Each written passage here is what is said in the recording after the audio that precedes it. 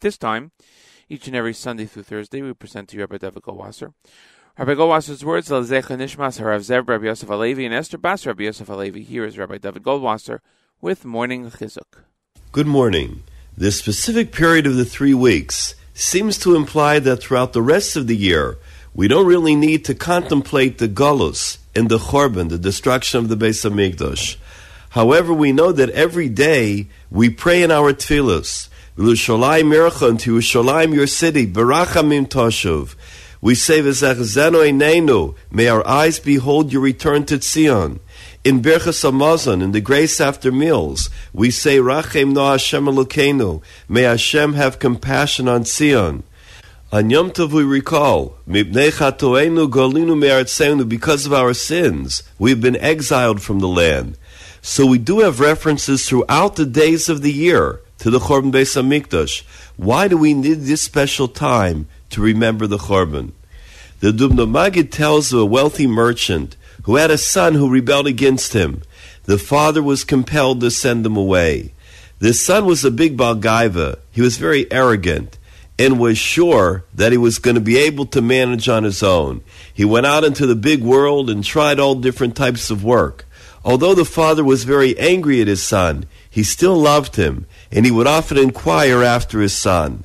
He heard that his son was wandering in the city, living from hand to mouth, and he hadn't met with any success. But the father hoped that his son had learned his lesson and had been humbled by the experience and would finally come back home. The father waited to welcome him with open arms. One day, a wealthy merchant who came from the city arrived to discuss business with his father. They discussed their business, and eventually the subject of the son came up. When do you intend to bring your son back home? The father was asked. The father answered, when he's going to ask me forgiveness, I will certainly welcome him back home. The merchant said to him, let me be the agent for your son. I will apologize and express his remorse and beg you to take him back.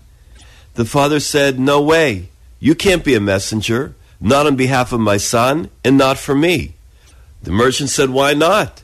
You would accept the word of a messenger for other things. True, said the father, but I want to see that my son is truly remorseful for what he did. If he'll come to me and tell me that he wants to begin anew and he regrets the past, I will listen. But right now, you don't represent him. You come to me on a business matter, and you just happen to ask me about my son. Similarly, says the Dubno Magid, every day in our tefillos, we ask for good health and for livelihood. Incidentally, we also recall the Golus and the Chorban.